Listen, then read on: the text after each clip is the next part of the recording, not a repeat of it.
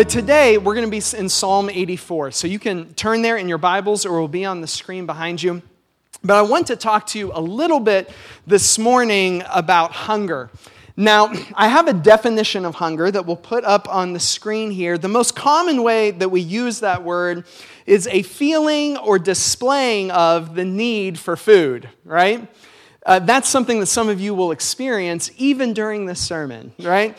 Feeling the need for food or displaying the need for food. But sometimes we use it to mean something else. We mean that we have a strong desire or craving. When we say we hunger after something, we're talking about having a strong desire or craving. Now, really, when we use hunger in that second sense, there's two dimensions to it.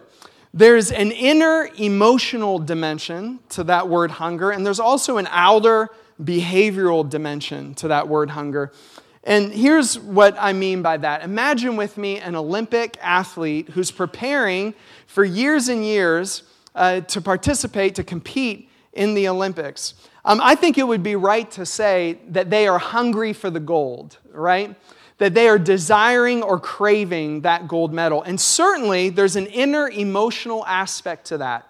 There's something about that journey of training for the Olympics that probably consumes their inner life, their thoughts, their emotions. There's an inner drive that's causing them to train and to sacrifice and do all that they need to do to be able to compete. So there's this inner emotional aspect. But there's also this outer behavioral dimension to hunger too, because it's conceivable, right, that an athlete like that probably doesn't wake up every single morning desiring to get into the gym and train. They probably wake up some days and the emotion isn't there, right?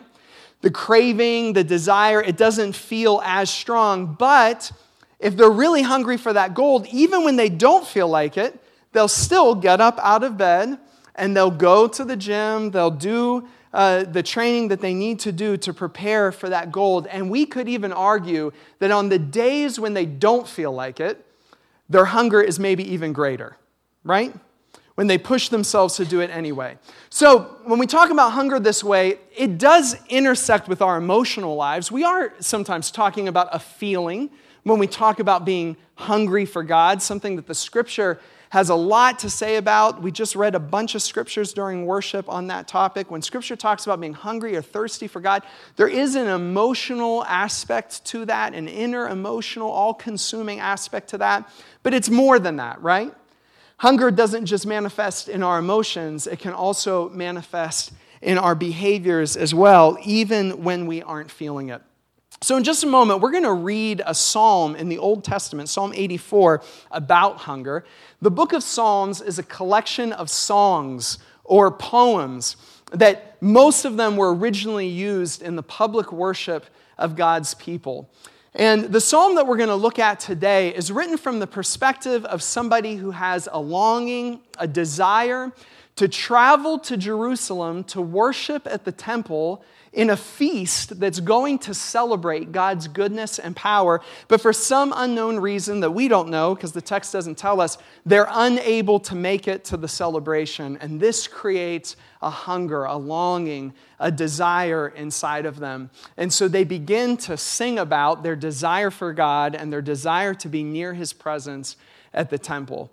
Now, you may know in the Old Testament, before Jesus was on the earth, there was a tabernacle, a tent, and then later a building, a temple, that God chose to be a hot spot for His presence. If you wanted to be near the presence of God, then you would go to that tent, the tabernacle, and later on the temple to worship. Now we know God doesn't live in a tent and He doesn't live in a building. His presence fills the whole universe, but in the way that God was working with His people in the Old Testament, there was a hot spot on earth of the activity of His presence, and it was in these places. And of course, today, there's no building like that. This is just a building that we meet in. It's not a temple or a tabernacle like was in the Old Testament, because the teaching after Jesus is that we are the temple, right? Because the presence of God lives inside of us. The hot spot is in us. by the power of the Holy Spirit. And that's what we're going to be looking at next week as we begin our journey through the book of Acts. But in the Old Testament, in Psalm 84, there's a longing and a desiring to be near the temple. We often stand in honor of God's word. I'd ask if you would do that. And let's read together Psalm 84. It'll be on the screen behind me. How lovely is your dwelling place, Lord Almighty. My soul yearns, even faints, for the courts of the Lord. My heart and my flesh cry out for the living God. Even the sparrow has found a home, and the swallow a nest for herself, where she may have her young, a place near your altar, Lord Almighty, my King and my God. Blessed are those who dwell in your house. They are ever praising you. Blessed are those whose strength is in you, whose hearts are set on pilgrimage.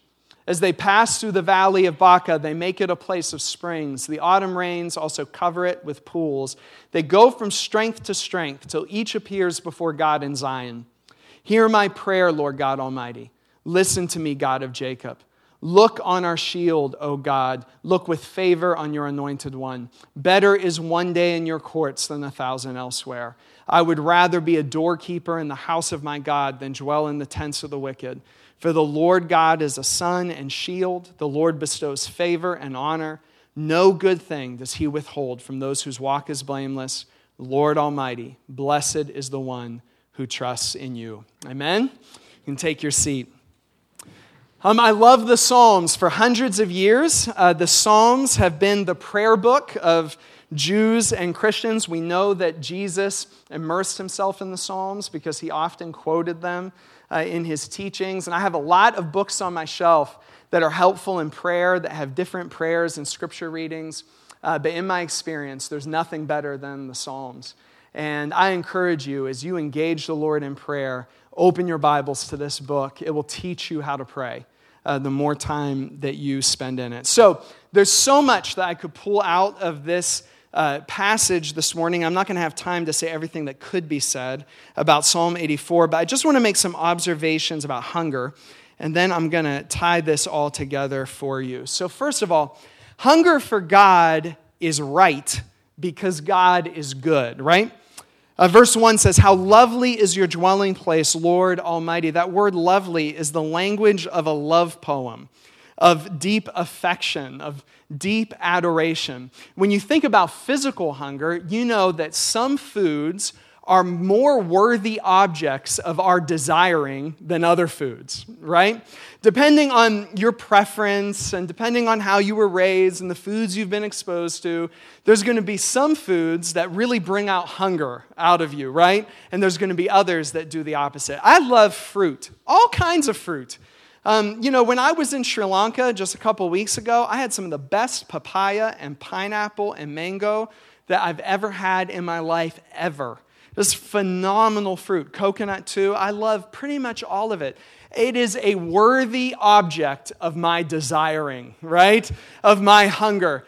But bananas, what the heck, They're just not the same. And I know some of you love bananas, and every couple years I decide to give bananas another chance, to be merciful. And I hear how they're good for you, and I run or work out, and I hear that they're good after that. So, I'll try one. And friends, I just can't do it, Because we hunger and we desire after that which we know is good, after that which we perceive is good. And friends, God is worthy of being hungered after because he is the ultimate definition of good, because he defines what's good in the universe, because all of the good that we experience in this life is really just a reflection of his goodness. I also want you to know this, that you are wired to be hungry after God. Verse 2 says, my soul yearns, even faints for the courts of the Lord.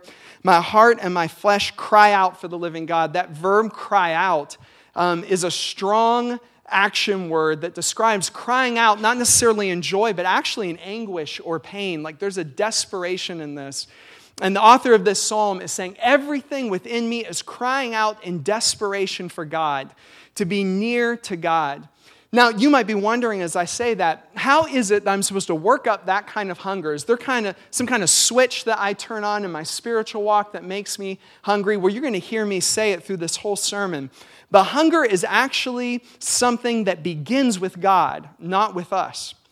And see, whether we realize it or not, He has actually wired us to be hungry for Him. Here's one of the ways that He's done it, is all of us in this room and every human that was ever born was born with core needs or core longings. Among those are acceptance, the desire to know that we aren't rejected, security, to know that we are safe psychologically and emotionally and physically, and significance, to know that our lives matter and that we have purpose. And really, from the youngest years of our existence, we are pursuing to get those needs met. We even learn to manipulate our parents, to manipulate relationships, so that we can get those needs met. But you see, the needs are legitimate. God created us with those needs. Now, we often turn to people and places and things to make us feel accepted and secure and significant. And many of those things do not satisfy us. They might give us some measure of satisfaction, but we still find ourselves longing. And this is why I say that we are wired for hunger after God, because ultimately our desire to be accepted is met in a connection with a God who accepts us because of His love and His grace. Our desire to feel safe is met in a God who keeps us safe eternally because of His grace. Our desire to feel significant is met in our connection with a God who created our lives with purpose and meaning. And so long before we even realize that God is who we're searching for, we're searching because we want these needs met. Next, we can position ourselves to be hungry for God. Look what it says in verse 3. Even the sparrow has found a home, and the swallow a nest for herself, where she may have her young, a place near your altar. Lord Almighty, my King and my God, blessed are those who dwell in your house. They are ever praising you. The author of this psalm expresses a holy kind of jealousy toward an animal and then toward a group of people. He so wants to be near to God that he's jealous of the birds that built their nests in the structure of the temple, around the temple, because they get to be near God all the time. And then there's this holy jealousy for the priests and the singers who are in the temple day and night worshiping before God. And this person can't get to the temple, and so he's longing to be near there like those birds and those worshipers are. He wants to position his life in hunger for God. Now, I'm going to keep saying it. Hunger is not something that we can stir up. And I'm going to say in a moment that hunger is not something that twists the arm of God or that we earn anything from God with, but we can position our lives in hunger. It says in Psalm 81, God says this, "Open your mouth and I will fill it." I don't know if you've ever tried to feed a young child who you know is hungry, and you have baby food on a spoon to give them, but they just won't open their mouth, right? See, giving food is the responsibility of the parent, right? But positioning to receive the food is the responsibility of your 1-year-old, right? They must open their mouth to get what is being given. And God asks us to position ourselves in hunger. How do we position ourselves? Well, there's a lot I could say about that, but ultimately we position ourselves just by showing up. If we're not hungry, we show up around people who are. We show up in environments where God is cultivating hunger. We show up to the Word of God because as we spend time in the Word again and again and again, hunger grows in our hearts. We show up in prayer. We show up in fasting.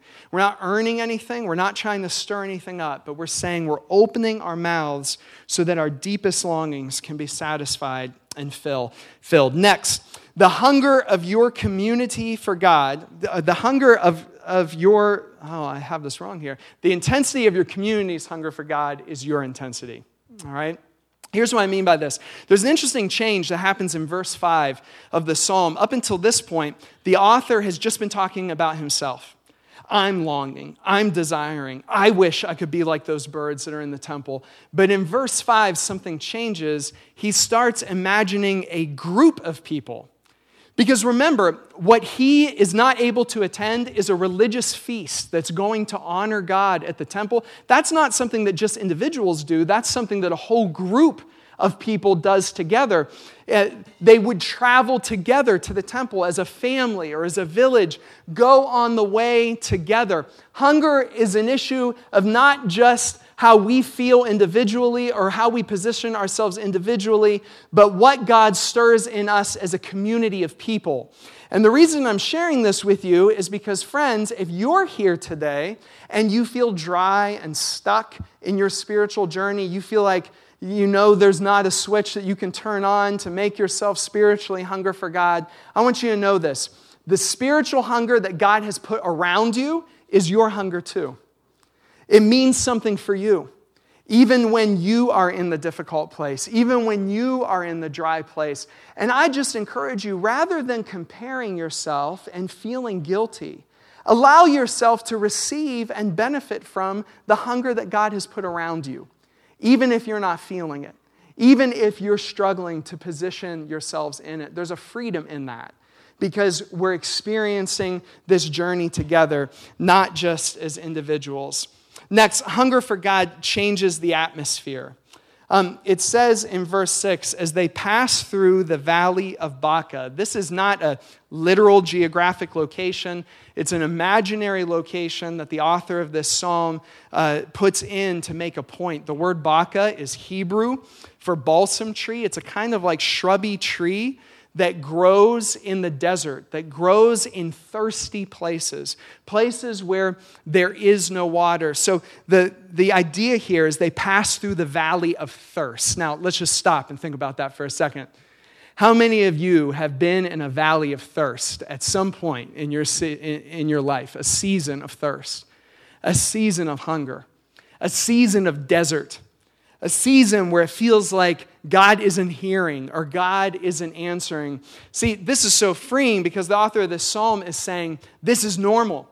This is part of the journey of hungering after God. At some point, somehow, some way, you're going to end up in a desert. You're going to end up in a thirsty place. You're going to end up in the valley of thirst. And then the psalm goes on to tell us that there are two ways that God works to address this thirst. First of all, it says they make it a place of springs.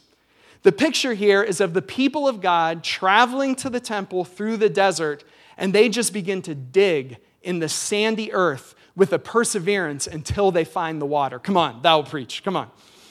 They just begin to dig with the perseverance of faith until they find water in the sandy earth. They don't throw up their hands all hopeless. They don't give up. They say, we're just going to dig until we find something that can satisfy our thirst. That's one way God does it. But the next part of the verse is actually, in some ways, the opposite. The autumn rains also cover it with pools.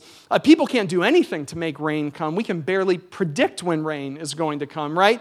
It belongs to God completely, and this is another way that God can satisfy the thirst of the desert, is just to take things into his own hands and do it his own way and send the rain. But the picture here is this: when God's people are in the desert, there's hope in this for you today. Listen, when God's people are in the desert, when you're in the lonely place, when you're in the stuck place, when you can't find the switch to turn on hunger for God, when you're in that place, far from it being hopeless, it is a place where you can both receive God's blessing and give God's blessing. Even in the desert, you can receive the rain and you can dig into the earth and find the spring. And the result of that is going to be that when God's people travel through the desert, they do not leave it the same. Amen? They do not leave it the same. We as a community of people, not just as individuals, but as a community of people who have hunger stirring inside of them, we travel through the thirsty places of our lives, the thirsty, dry places of our families, of our community, of churches, and we do not leave those places the same because God always answers hunger and thirst with food and water. Amen? Next, God sustains us in the pain of the hunger. Look what it says in verse 7. They go from strength to strength till each appears before God in Zion. Let me ask you a question. Who here likes the feeling of being hungry in your stomach? Who here likes it when your stomach is in pain? Who here likes it when your stomach is rumbling? I don't know about you, but I go to great lengths sometimes to eat before I even feel that feeling, right? If you just eat early enough and often enough, you never have to feel hungry, right? You can just avoid the pain. I was snacking. I was eating some, tortilla chips and salsa at 11 o'clock last night just to hold me over through the night, just to make sure that I didn't wake up hungry, right? We go to great lengths to avoid the pain. There's something very honest in this psalm that our desiring, our pursuing after God is going to be something that creates pain in us, because hunger is very often a painful feeling. But friend, if you are in the painful place, if you are in the pain of praying and not seeing an answer, or seeking God and feeling like He's not coming in the way that you want to see Him come, I just want to tell you this. In the pain, there's always a promise. We've been saying that for the last few weeks. In the pain, there's always a promise. And here's the promise for the pain of hunger. They go from strength to strength. In the pain, they just get stronger. In the desert, they just get more confident. Their faith rises up in a new way like it wasn't there before. Hope becomes unshakable in the place of suffering. I feel like I'm saying some good things this morning. Amen? All right.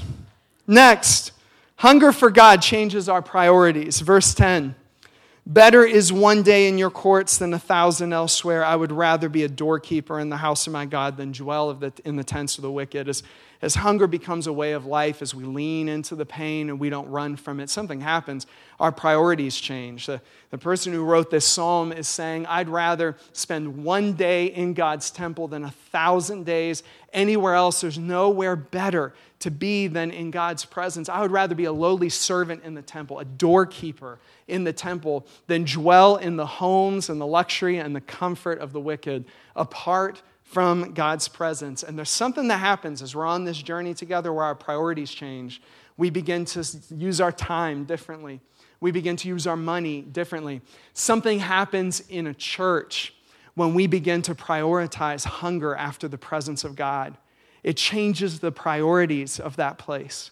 It changes the ministries of that place. We can't be the same as we're seeking after Him. And lastly, God will always fill the hunger that He creates. Verse 11, it says, no good thing does He withhold from those whose walk is blameless. Jesus said it this way in Matthew chapter 5, blessed are those who hunger and thirst for righteousness, for they will be filled. And here's another promise in that pain.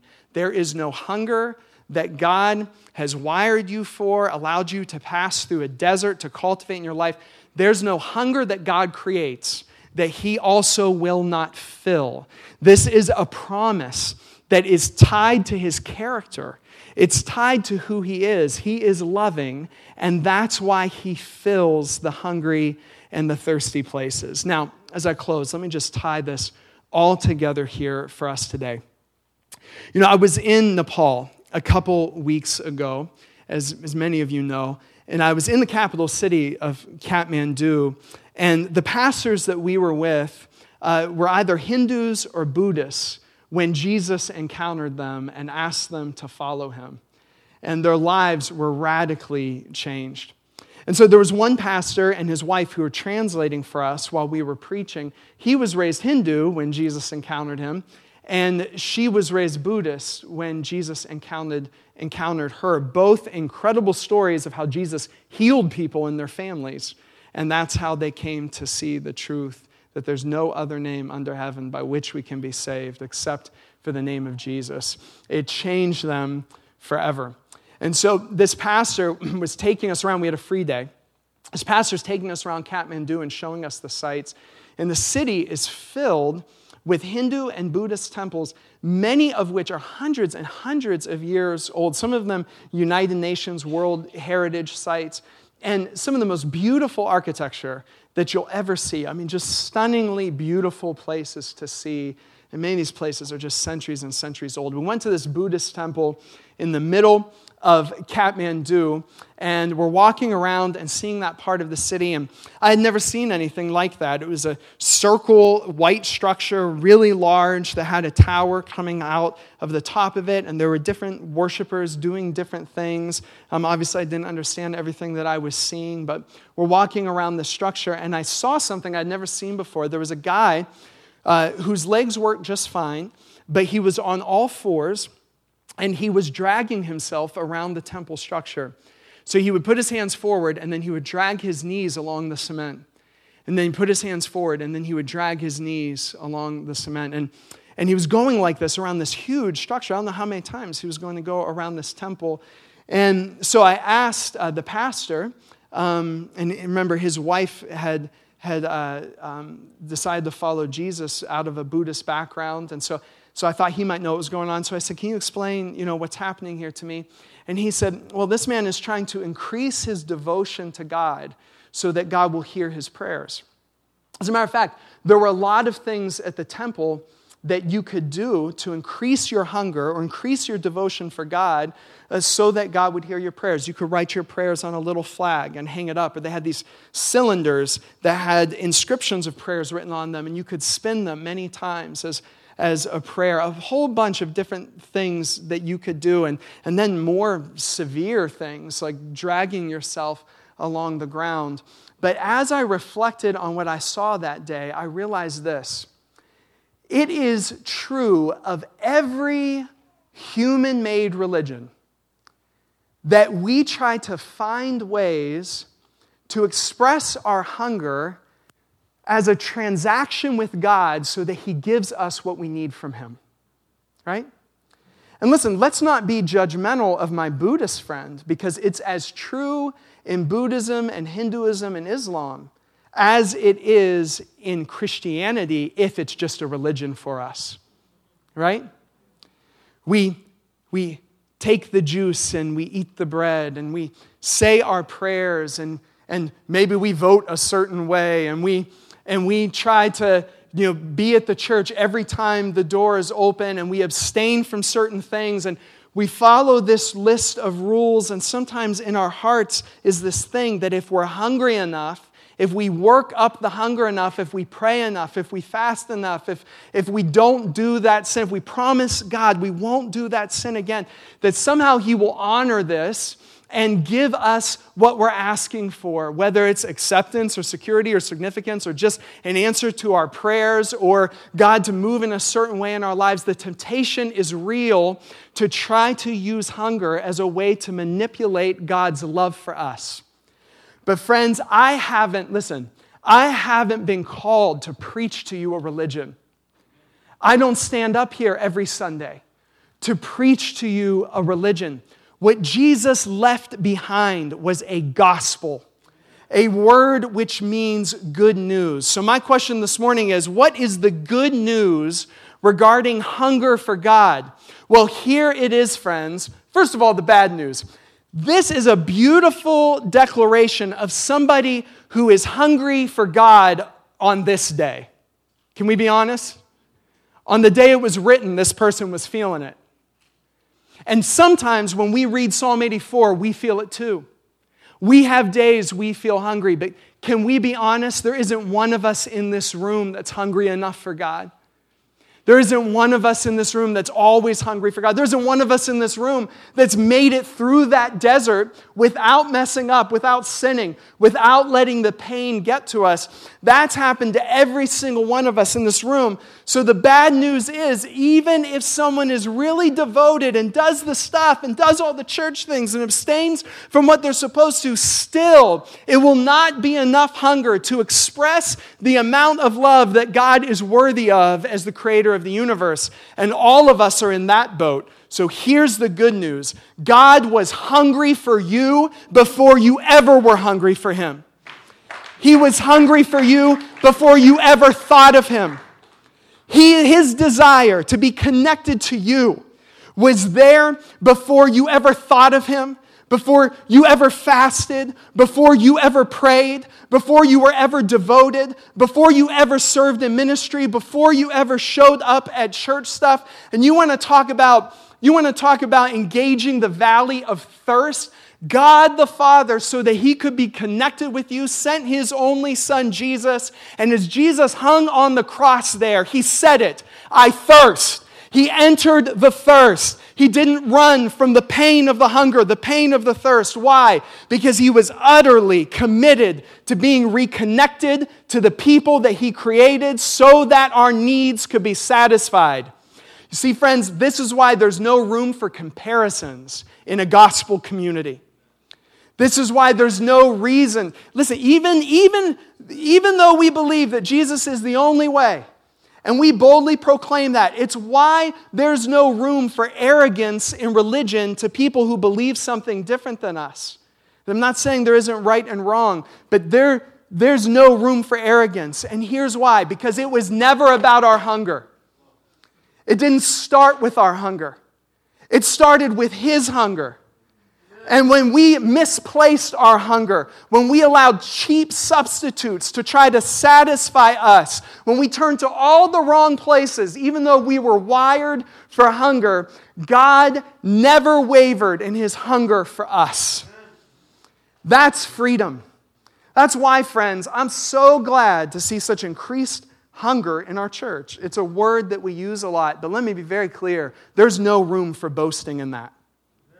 The only thing we boast in is in God's hunger for us. We don't boast in how much we pray now. We don't boast in how many of us fasted. We don't boast in how much we give up for ministry. Because you see, none of that even compares a little bit to God's hunger and love for us. That's our story. That's our song, is His hunger. Amen? Can we give Him praise? Let's put our hands together. Amen. Let me just pray for you. If you could stand to your feet as the prayer ministers come forward.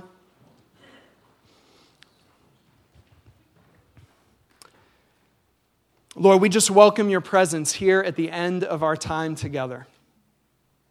Lord, we admit we want to be at this level of hunger in Psalm 84, but we admit we're often not there. But Lord, we thank You that there's good news for that. Lord, I especially today want to pray over people who are in the valley of thirst, who are watching people get hungry around them and feel like nothing's changing in them, who know that there's more, but they don't know how to get to it, who are tired of digging in the sand, who are looking to the skies waiting for rain, watching rain even fall on other people and wondering when it's going to come to them. I want to pray over those people. I just declare this over you. If that's you in this room, you will go from strength to strength. You will go from strength to strength. You're not going to die in the valley of thirst, friend. You're going to go from strength to strength. That's the promise of God, and no good thing does He withhold. He will not withhold from you. So, Lord, in the waiting places, in the painful places, in the longing places, Lord, we pray that You would stir new strength today, new vision to wait it out or to dig in the sand or to sense Your presence even in the place of the desert. We say that Your promise is true, that You never leave us or forsake us. And Lord, rather than believe the lies that the enemy wants to tell us about the valley of thirst, we choose to believe that the valley of thirst is actually the place of our redemption. It's actually the place where we meet with You. It's actually the place where You work the best stuff inside of us. Jesus, when He was in the valley of thirst on the cross, it looked terrible, but God was actually doing His best work. And so, Lord, we receive Your grace for this journey. The grace for us to keep journeying as individuals in hunger for God, but also to journey as a community in hunger for You. Lord, help us to be hungry for each other. In the desert, when one of us gets tired of digging, help us to dig for each other. When one of us is tired of praying for rain, let us pray for rain for each other. But Lord, we renounce judgment as a community. We renounce comparisons. Lord, we renounce exalting people in their hunger instead of exalting the God who outpaces all of us in hunger. Lord, we submit ourselves to you and we pray for new strength today. In Jesus' name, amen. Steve's going to close us.